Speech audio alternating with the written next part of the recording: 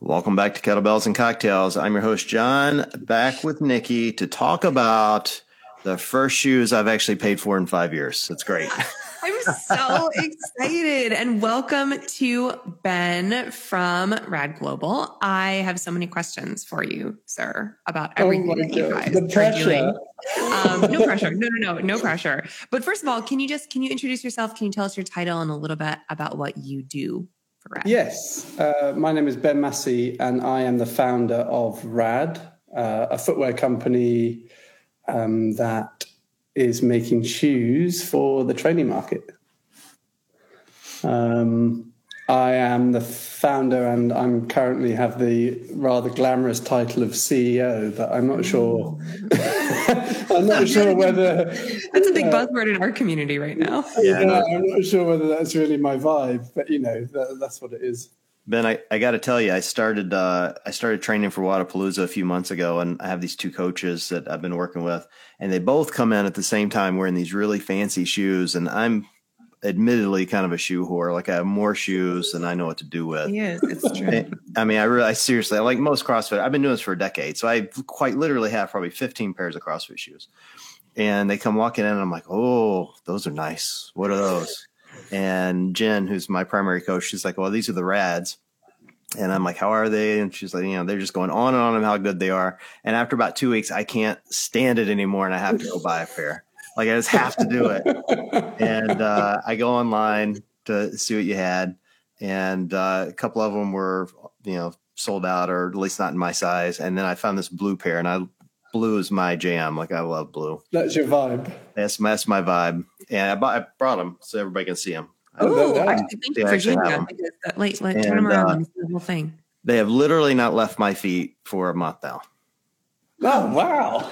Worn them everywhere. Like are they good in bed, or they're great? Haven't tested that yet. Yeah. Just like me, they're great in bed. The Rads on. I mean, you can love your shoes, but you shouldn't love your shoes. You know what I'm saying? People blur the line, don't they? Yeah, no, I've literally worn them in every workout since then. Because I think when you get them, like, you got to put them through all the tests, like True. Anything possible. And so over the weekend, I had this workout. I had to go on a trip, and I took them with me. And they were the only shoes I took with me on this trip, which is rare for me. Like, normally I plan for all contingencies. And it's winter here. Like, it's cold. And I'm like, there's no way there's going to be running in this workout. And then the workout started with a mile run and ended with a mile run. And I'm like, well, I guess I'm going to find out if they're good for running. I'm going to find out. How were they were great. Awesome. They were great. I was very, very, CrossFit shoes are notoriously bad to run in. And I was very pleasantly surprised at how good they felt. So, thank you. Best review I can give you, dude. They're good. Wow. Thank you very much. No, I really appreciate it. I mean, when we were going through the design process, I'm sure we'll get into more detail, but one of the key elements we looked at was when you truly look at the test of fitness and you go to the CrossFit Games, like, what is everyone doing that they haven't done in their gym or anything like that? Like, everyone is running. Sorry, there's a bit of background noise. And so we wanted to create a shoe that you could genuinely do a decent amount of running in and then go and lift a heavy barbell or whatever you needed to do. It took a lot of trial and error, but I think we got there. Most people are pretty confident that they can run a decent mileage in them. Well, I wouldn't go that far. Like, I'm not a decent runner, but the shoes were fine. Mileage for a training day. Yeah, for a training day. Yeah. Exactly. So, Ben, I have a lot of questions for you specifically about kind of like how you broke out onto the scene recently, because that's kind of a marketer at heart. And that's really where I think that you've done just an incredible standout job. But before we get to sort of like the more recent things, I would love to hear from you how you got started, what motivated you to start a shoe brand, especially in quite a saturated market. Like, it must be scary. We've already got Reeboks and Innovates and Nobles and this and that. And you were like, no, I'm going to make one more. I'm going to do it. What motivated you to do that? So my background is I left school and I worked for a clothing company called Bathing Ape, which is a sort of Japanese streetwear brand. And that was from sort of the age of 16 till I was about 21. And during that time, I also found CrossFit. And it was kind of this moment where I was like, okay, do I keep working for Bathing Ape and working my way up there, or do I open an affiliate? Because there wasn't any near me at the time. So this was like 2009, 2010. I did my level 1 and then set about trying to open an affiliate, opened the first one in West London in 2011, and then spent my time coaching, competing. And then in 2017, was like, okay, I'm getting too old for this competing thing. My body's really sore. What's going to be the next sort of challenge? And that was where, I think there was this moment where I said, well, I can bring my time at Bathing Ape and my sort of experience with CrossFit into this one kind of brand. And I thought to myself, well, in order to make a splash in the market, we needed to come with a sort of meaningful product. Like, I didn't want it to be another T-shirt or some wraps or whatever. I wanted it to be like something hard to make. And so I was like, okay, let's make shoes. They're definitely going to be hard. Quite how hard they are. I wasn't prepared for. But that was kind of my mindset, was like, okay, there's plenty of T-shirt brands. There's plenty of apparel brands. There's a few footwear brands, but I still feel like, what's available in the market doesn't like 100% appeal to me, and therefore there might be other people that feel the same. And that was kind of how I went about it, really. That's awesome. And the development process for the shoe, what did that look like? So I sold the affiliate in 2018, and then I took the funds basically from that and put it into starting Rad. And we basically I found a designer in August of 2019, and then we launched at the beginning of this year. So it was like, what was that? A two-year process. Long. Yeah. I've forgotten how long it was. Yeah. 2.5 years. Yeah. How many failed design shoe prototypes did you put on your feet and you're all like, it's not it? That is, I think we got up to like 9 or 10. Yeah, I bet. The thing that was really tricky was, like, the big brands will have, so the way you construct a shoe is you have your last, which is like, you go to like shoemakers or whatever, and they'd have those old wooden shapes of a shoe, like that's your last, and then you build everything around it. And a lot of the big brands will have a last that they can then effectively make their shapes of, and they have their fits and they know they work. We didn't have any of that, so we were kind of starting from scratch. So that was the thing really that took the most amount of time to get right, was like the fit. And then after that, it was about making sure the bottom of the shoe, which is called the tooling, making sure that performed in a way that we wanted to, that you could lift heavy in it, but also there was an element of sort of use for plyometrics, running, etc. Yeah. So it was this constant kind of like, get the perfect fit, but then get the right feel when you're lifting and the right feel when you're running or jumping. I think there's probably, there's people that love it. How I read a comment the other day and it was like, if Rad ever changes this shoe, I'm never buying another one because this is perfect. No pressure. No pressure. And I was like, there's already things I want to change and improve. But I think, we were ultimately very lucky on where we landed. We did go through quite a few rounds, but it was down to luck. Like, even the biggest brands on the planet, they can put something else out and it might not be right. And we've seen it happen.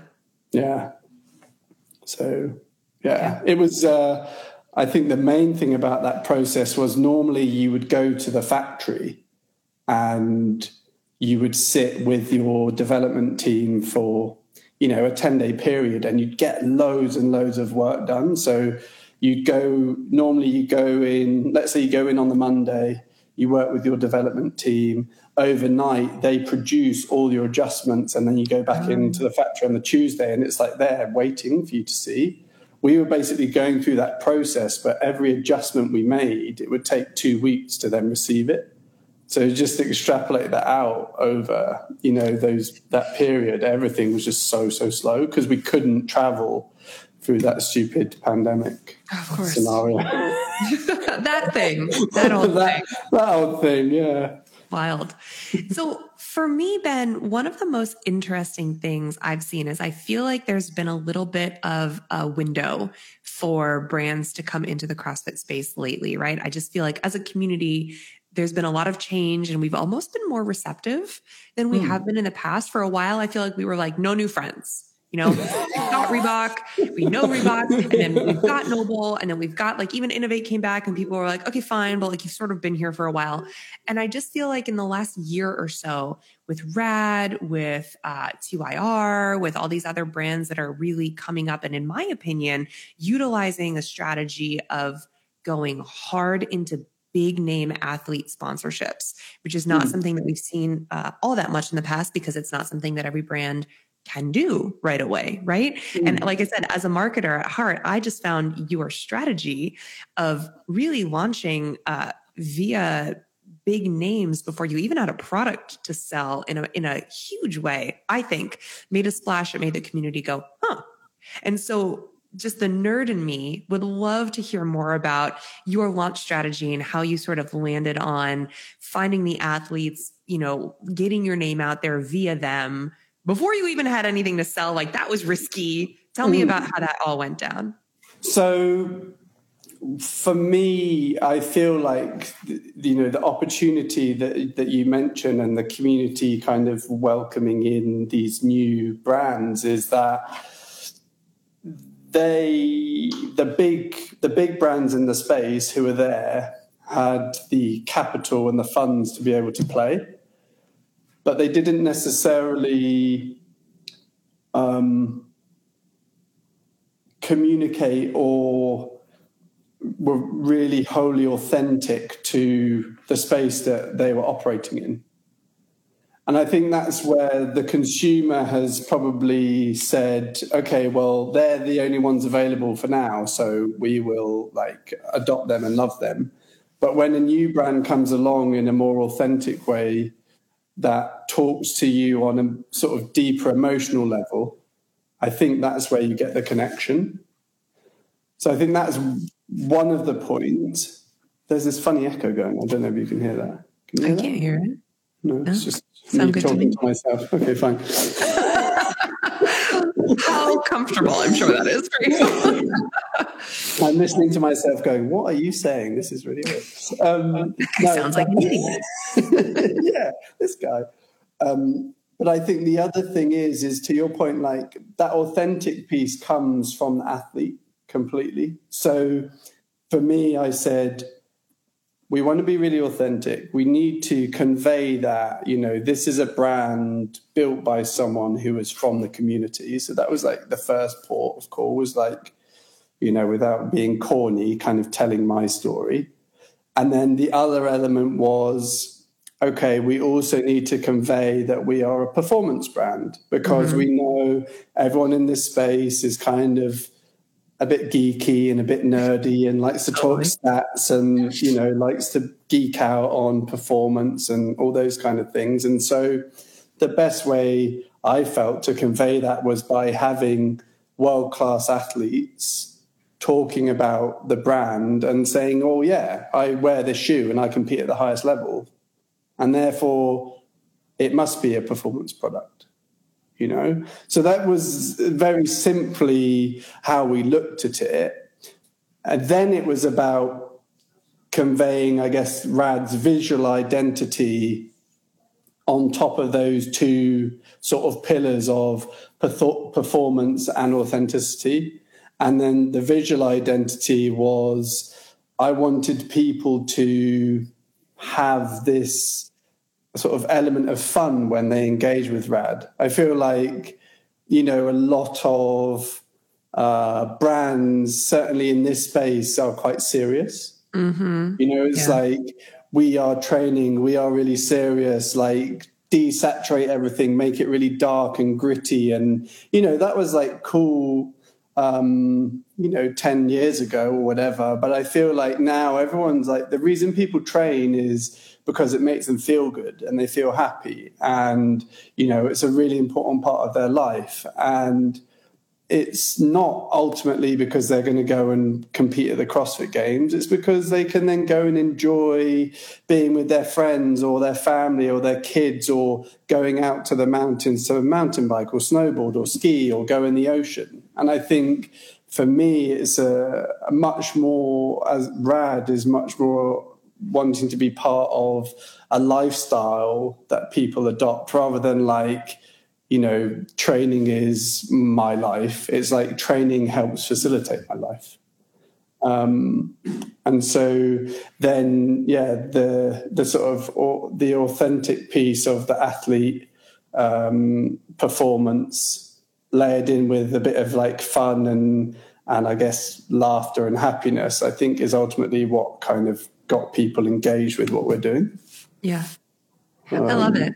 I think that brand and visual identity, when you don't work in the marketing space, sounds like technical stuff. And as a consumer, you're probably just like, I don't know, I just like what I like. But there's so much thought and intentionality that goes into it. And I love the way that you describe that, because I think we've had lots of extremes in the CrossFit space, right? For a long time, we were like loud and colorful. And if your shit wasn't neon, then do you even CrossFit? And they've got like socks that go up to your knees and they can't be plain, or who are you, right?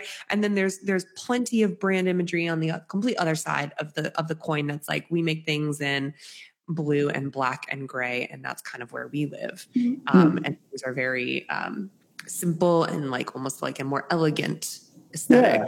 And there's not a lot in the middle, I feel like. And smaller brands, for sure. Smaller brands and anyone who sets up a tiny tent at the games, I see you. You guys are doing great. But in the larger brand space, especially in the footwear space, I think that's an interesting niche that you've carved out for yourself, because it hasn't, to me, quite been explained that way in any other brand visuals or brand language that I've seen. And again, marketing nerd, but just saying, I like it. I like where you're coming from. And to anyone who's listening to being like, I have no idea what she's saying, the vibe is cool. That's all I'm saying. The vibe is fun. The vibe is cool. I like it. Thank you. Yeah. No, cool. I think that, that word cool is thrown around and used, but everyone kind of knows what it means. It is generic, but also when you ultimately, try and find another word to replace it, nothing quite does it justice. Except for maybe red. Truly. And Ben, I have to tell you, we probably should have been charging you for sponsorship spots on this show for a long time, because I think I'm the only person who still uses the word rad in normal conversation. I think I like listened back to an episode, John, that you and I did the other day, and I was like, oh my God. Like, am I from 1972? All the time. All the time. What's wrong with me? I think what I like about the shoes, they feel very familiar in a lot of ways, Ben. I was curious as I was doing some research on it. It sounds like you guys are working on a skateboard shoe and some running shoes. And I have a kid that skateboards a lot, and she probably owns every pair of Vans ever created.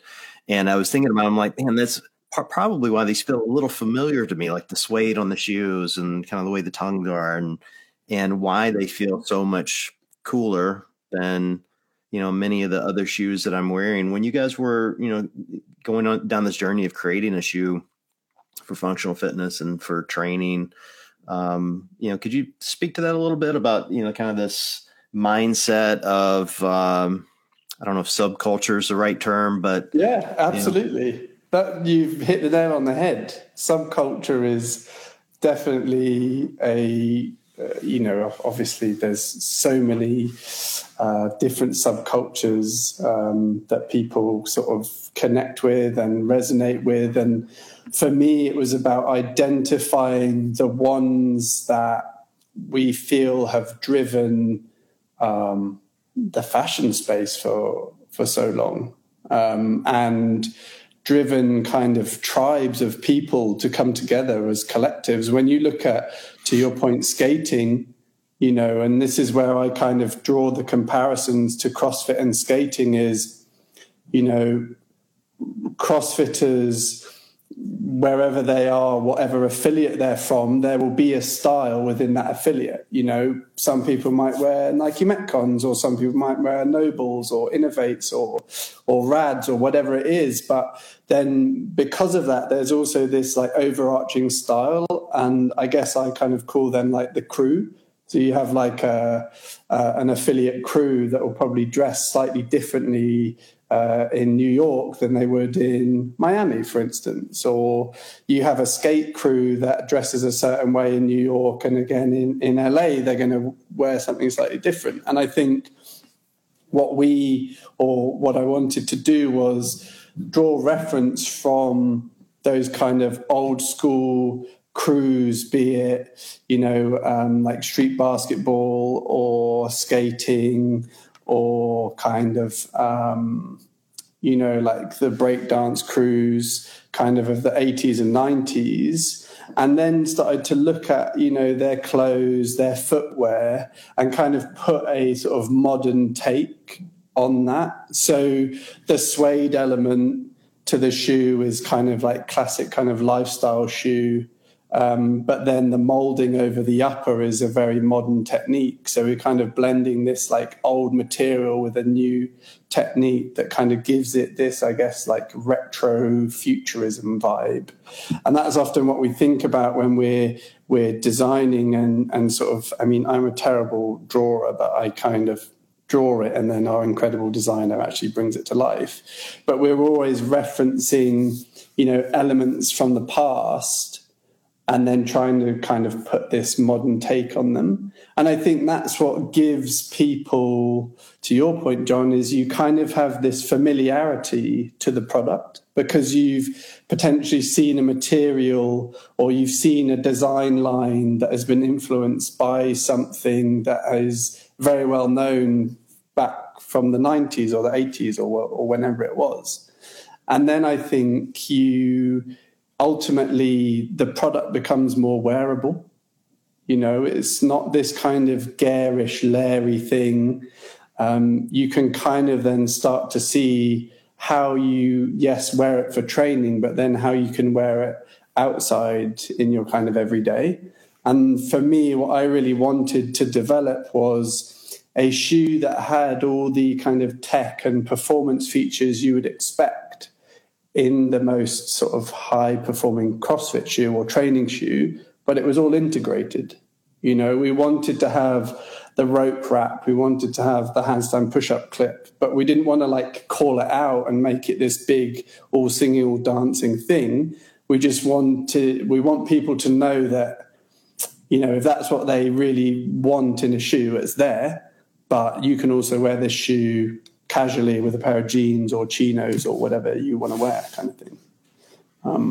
So that was kind of the thought behind it, I guess. Definitely chinos. That's my first go-to when I think about what I'm going to wear with my sneakers. That's awesome. I love it. I think that's reflected in so much of your visual identity. And it's funny because we're obviously, I don't know, it appeals to the spectrum of people. And I just feel like I'm obviously on the old side of things because I'm like, yeah, 90s throwback. And everyone, all the young kids right now are like just wearing what they're wearing. And they're like, what do you mean this was cool in the 90s? And I'm like, I'm officially that age where like, you guys probably won't understand this as well because you're dudes, but any like 30 plus woman listening to this show will totally understand what I'm about to say. I bought high-waisted wide leg jeans the other day. Okay. This has been a struggle, you guys, for months and months.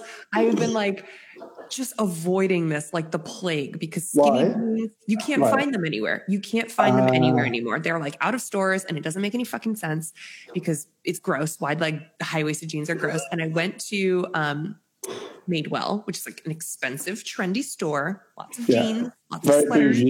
Yeah, things that look nice. And I was like, went to a young girl and I was like, assemble for me your trendiest outfit, right? And I put it on. I'll send you a picture, John, of like me in the dressing room with this outfit on.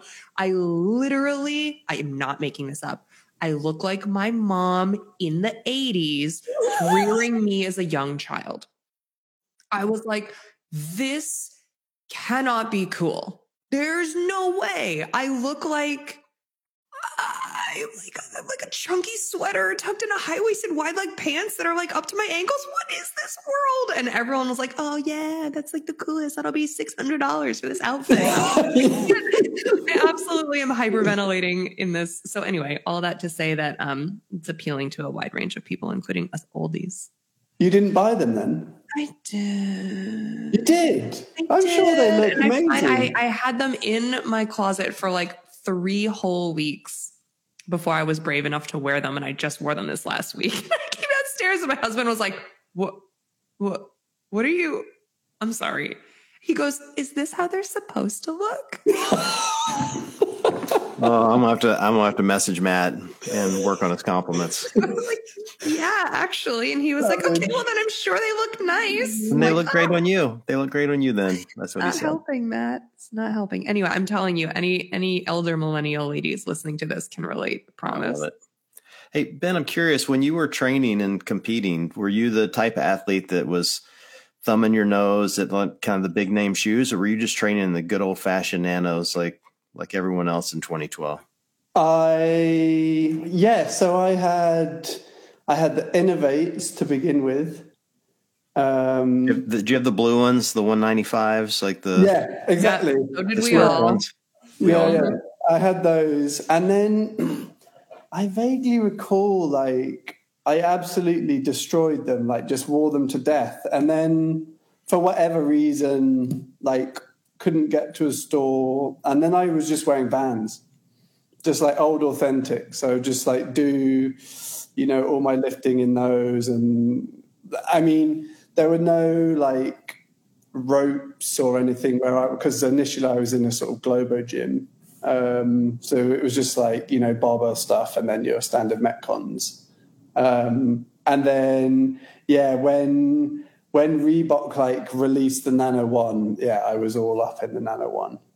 And I got a pair of the 2s, but didn't really like them. So went back to the 1s, and I wore the 1s for ages until like, whatever it was, 2015. And then the Metcon came on the scene and I got the Metcons. And then that was kind of what I wore, until whenever it was, 2017. When you were like, I'm going to make my own shoe. Yeah, I'm going to make my own now. They're a great shoe. Nike's, they crush it.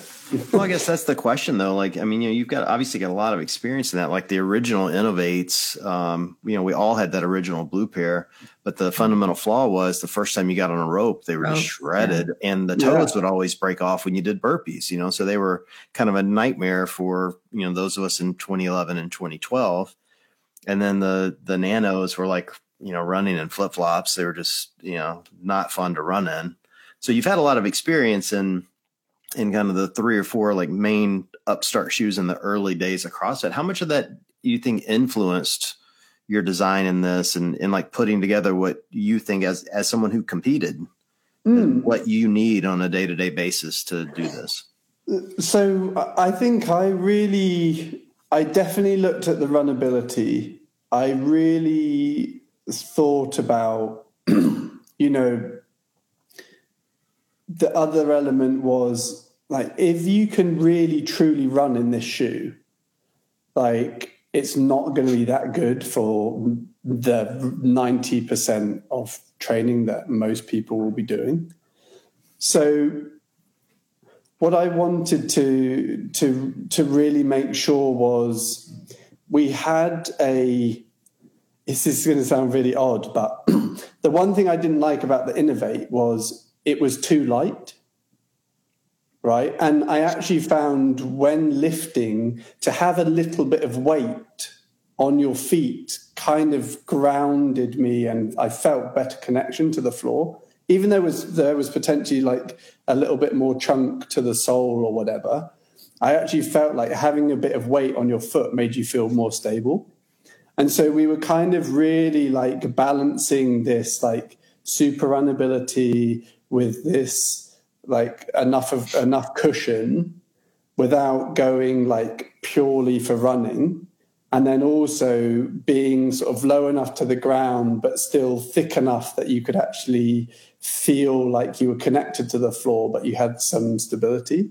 And it was, John, it was a proper like back and forth. Like Tom, the designer, when I was first sort of trying to convey what we needed the shoe to be, he was like, well, they're completely at odds with each other. Like you're not going to be able to do this with the shoe.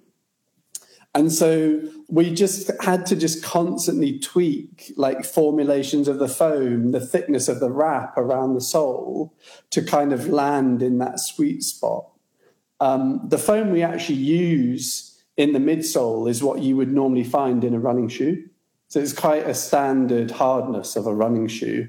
But then because we wrap it in this TPU cage, that's what kind of gives you that stability.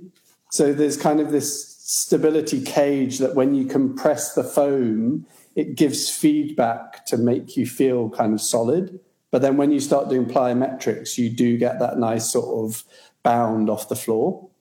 I think the then next part was on the upper, making sure that we had, enough flexibility for everything we wanted to do. Because I find strange with a lot of the brands, I think they go too stiff on the upper to try and contain the foot for when you're lifting. But the reality is the majority of your sessions are going to be around the sort of 90% of your max anyway. And do you need a really, really, really stiff shoe to be able to do that? No. So for me, it was about making sure the shoe had this all-day wearability, all-day comfort. And then I felt like if we hit that sweet spot, we're going to be in a place where you're going to be able to perform the kind of key elements that you would do in any kind of CrossFit workout.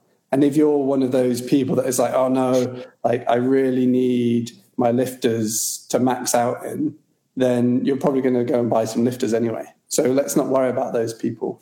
This shoe, ultimately, we boiled it down to like, it needs to be quite vanilla in order for it to truly do what we want it to do. Like it can't, right. In the same way a CrossFit athlete generally needs to be pretty vanilla. Like if they're an amazing runner and they have like, a sub 30 10K or whatever, like they're definitely not going to be able to lift anything. But if they can, snatch over 200 kilos, they're definitely not going to be able to run. So, that was kind of what we started to analyze further, was like, what does the ultimate athlete need to be able to do? And then we'll build a shoe that will enable them to do like 90% of those things well. The next big thing in the CrossFit shoe space has to be like easy slip-on, slip-off shoes that you can just bring like 3 pairs of shoes to your workout with you and like leave them out by your bar, and you can just like slip out and slip into lifters real quick and slip out and slip into runners real fast. So and then it's funny you say that, Nikki, because I notoriously kick off my shoes when I'm done. And this is the first pair I've had. I can't kick them off, which I find really like they really stay on your feet in a stable manner, which is obviously very important when you're lifting. But usually with my shoes, like I come home and I just kick them at the heel and pull them off. And these I can't do that with. I also find you got to untie them with your fingers. God forbid. I know it's a pain in the ass. That's hard. I can't think. There's only my high tops. Those are the only shoes I legitimately untie with my fingers. It's probably horrible for the shoes, but talk to any like mom of babies or toddlers. Right. I can't even tell you the last time I was able to sit down and use my fingers on my laces. I am like a stickler for undoing my shoelaces. Of course you are. I undo my shoelaces. I pull them all through, so there's like an inch of lace hanging out the top eyelet, and then I take them off. You don't have a toddler, do you? I do. I have a 2-year-old. How do you do it? Tell me how. Where do you put them while you do your shoes? So I put him down and see if he can take his shoes off. And then once he's done his shoe, he has to take his socks off. And that gives me time to fully unlace my shoes. See, I'm almost there. As soon as you guys, I swear, watch my Instagram, because at some point this week, I swear Hunter will walk. He is already doing the thing where he's standing and he's he'll like tripod stand himself up. 15 months. So like, dude's we gotta fucking go. Come on. It's time. But he's already doing the thing where he'll like step fall. He'll like stumble fall. So I swear it's like in the next day or two, and it better be, because I hear he'll start sleeping better once he can actually do it. Yeah. I can't remember what happened with Bo, if he started sleeping better. I don't recall. I don't want to ruin it, but I don't think he did start. So then I'll give you some user feedback on the weight of the shoe. So I'm such a nerd. When these things showed up, the very first thing I did, people are going to be grossed out by this, is I got out my food scale and I weighed them. Really? Wait, that's so interesting. Why did you do that? Because they felt heavy. So I'm like, oh, these feel heavy to me. Like I have primarily been wearing Innovates recently, and they're moderately light. They're about 9 to 10 ounces. And so I get these, I'm like, they feel heavy. So I go weigh them, and they're about 13 ounces. I'm like, all right, well, that's going to make it interesting to run in. I'm curious how that's going to feel.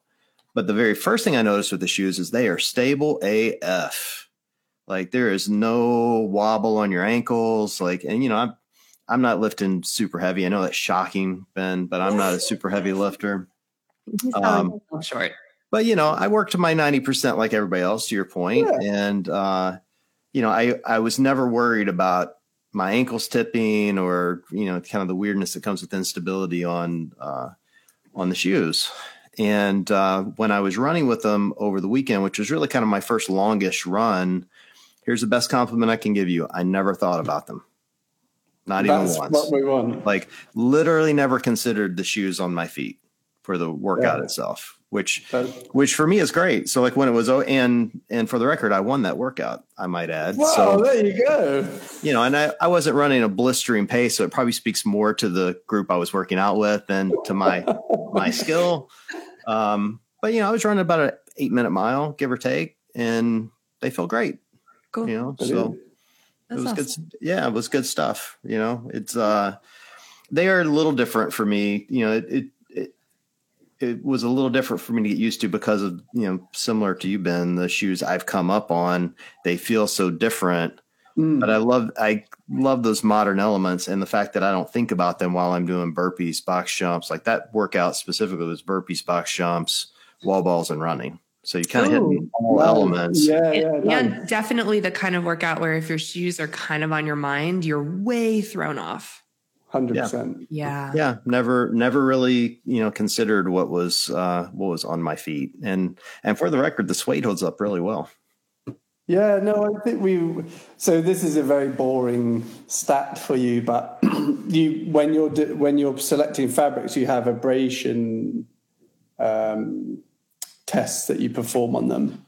And this particular suede is a microfiber, holds up in line with a sort of performance Cordura, but it has this kind of soft hand feel to it. So you're still getting the same level that you would from like a sort of ballistic Cordura type material, but you then have this kind of lifestyle element to it. And I think that's the key, is like, we always try and design with performance in mind and then bring in an aesthetic that brings it into lifestyle. So you kind of, that could be a Cordura on there, and it would kind of probably feel the same, but aesthetically it would kind of say something very different about the shoe. Cordura, is that like Kevlar kind of? Yeah, so it's not a Kevlar, but it's just like a heavy, what would it be? It's like a sort of heavy duty, like military type fabric you'd see on like a duffel bag or whatever like that. Yeah, Got it. Exactly. So Ben, what is the plan with Rad? Like, obviously you're continuously making updates to the shoes, but they are, from what I can see, they're kind of staying the same-ish shape, vibe, style. Like, where do you go from here? So what we want to do is get to a point where, the bottom of the shoe, the tooling part, that's the thing that takes a real long time to develop. And then the upper is kind of, you can do that if you have a really, really good team and, supply chains working really efficiently, you can develop an upper in like 6 to 9 months, whereas a tooling, the bottom part, takes 18 to 24 months. So what we want to do is broadly every 36 months to begin with, so like every 3 years, we'll replace the top and the bottom. And then every 18 months, we'll change the upper. So we're working on the V2 of the RAD1 that will come out. We're actually touting the games for the V2 to launch. Great. And then we've got the running shoe that's going to launch in May time, which is cool. And the concept behind that shoe is we've developed a foam that should support a heavier athlete, right? Oh, cool. CrossFitters have a lot of muscle mass, and the foams that are found in most running shoes are developed with sort of very high-level runners. But the problem with that is when you then put a heavy load on them, they really compress under that load. And so quite often I would find that I would bottom the foam out when I start running in it. So we've made this foam to basically support people who are heavier or with more body muscle mass. Cool. So that's quite a cool thing. And this is going to be a running shoe that is like your everyday workhorse. Like this is what you put your miles in. This is what you do your like long runs in. It's not your like race day shoe. And again, we hope that people will find it so comfortable that they kind of wear it every day. So they're the two shoes that are coming out next year. And then the following year, at the beginning of the year, we have the skate shoe. And then we have a trail shoe and V3 of the training shoe come out. 2024 is going to be, I can't believe I'm saying that. 2024 is going to be a wild year, but 2023 is kind of, doubling down on what we've already created, bringing that running shoe to the market, and then also trying to add in, we kind of call it extra bits. So like, some like sweatpants, hoodie, T-shirts, just like nice lifestyle bits that people can kind of throw on and wear to and from the gym or to warm up in or whatever. We don't have the resource to kind of really build out a true performance clothing line yet. We hope to get there, but we really want to focus on the shoes and throw all our energy into that, because that's ultimately what we believe is going to be the thing that kind of sets us apart and allows people to really understand what we're about, I guess. Brand matters. Yeah, brand does matter. Validating my job. Ben, I'm 52. How about a nice pair of orthopedic shoes for an old guy? That would be great. With a really nice flexible upper. Yeah. Oh yeah. I think we're looking at doing a slide, but we kind of want to like flip it to be more of a like a recovery style shoe. That again, I think I know I said I talked about shoelaces, but we do want to try and incorporate that ability that you can just like clip it on, but it kind of hugs your Achilles. So it's a bit more wearable. I think like a lot of slides, they're like practical in terms of you can slide them on and off. And if it's hot, your kind of foot has a lot of breathability, but you try and walk anywhere in a slide. I find it so annoying because I just think, it's going to fall off the whole time. So we want to develop a shoe that kind of, is very much like that, easy to put on. You don't want to bend down much when you're 52, do you? Not at all. That's why I kick them off.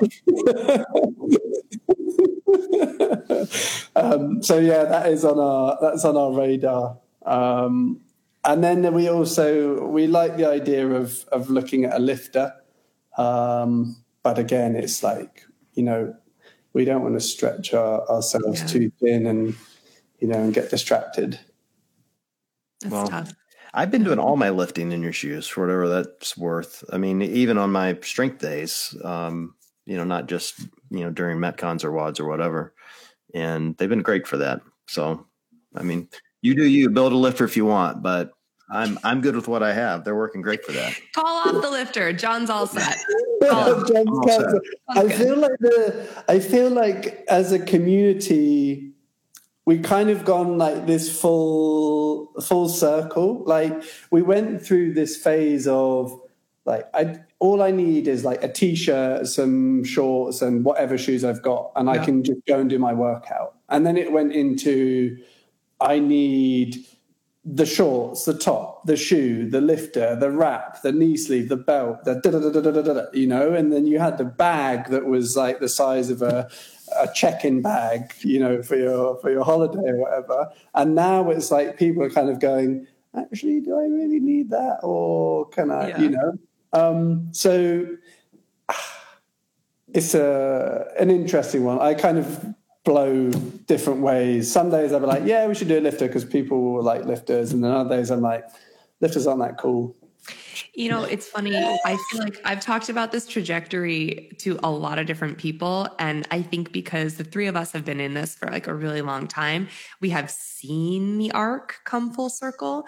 And it's interesting now as a coach, I still see people at various stages on that journey. And there are some folks like us who have been doing this for 10, 12 years who have now come all the way back to like, yeah, I'm just going to like leave my sneakers in my car and I'll be here after work and I'll see you, you know. And then there are some people who are like, oh, did you see the new thing that dropped? I stayed up until midnight to get the thing and the other thing and the other thing. And I'm like, well, you already had 6 of those things. And they're like, yeah, but I need the newest thing. And, you know, there's the people that work out. You have to tell them to take a rest day because they've been coming for 22 days in a row and they're new and they want to come twice a day.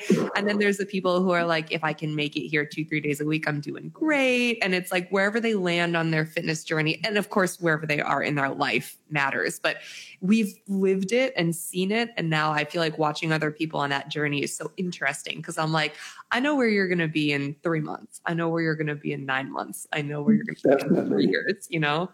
But I think it's like, sorry, John, you've gone. Well, no, I was just saying, I'm just hoping knee socks make a comeback. That's all. Why?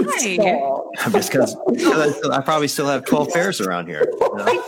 I just got rid of mine when we moved into this house in the summer and I like purged my closet. I cannot tell you the number of knee-high socks and also like tank tops that like went way low, like under my bra in the front with like skinny straps.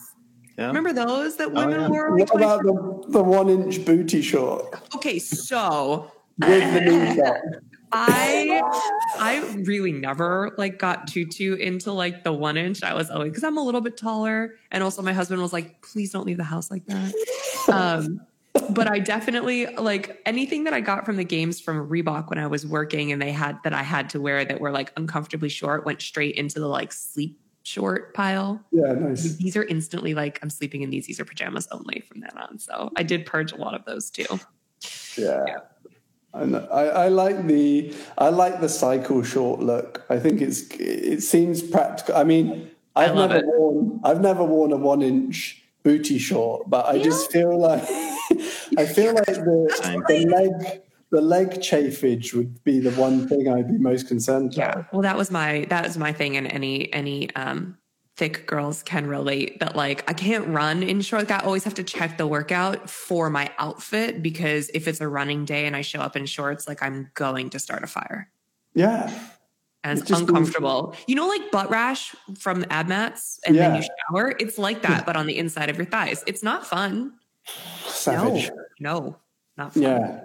So I think the cycle shorts are back and I'm into it. Yeah, no, that's good. Long bike shorts and baggy tees are in. And I'm like, oh, look, a photo of me when I was 6. Yeah. Seriously. The dream. Yeah, I'm so here for it. There was a photo I saw a few weeks ago of Lady Diana wearing this like oversized sweatshirt. So this is like, 93 or 94. Oversized sweatshirt, a Ralph Lauren dad cap.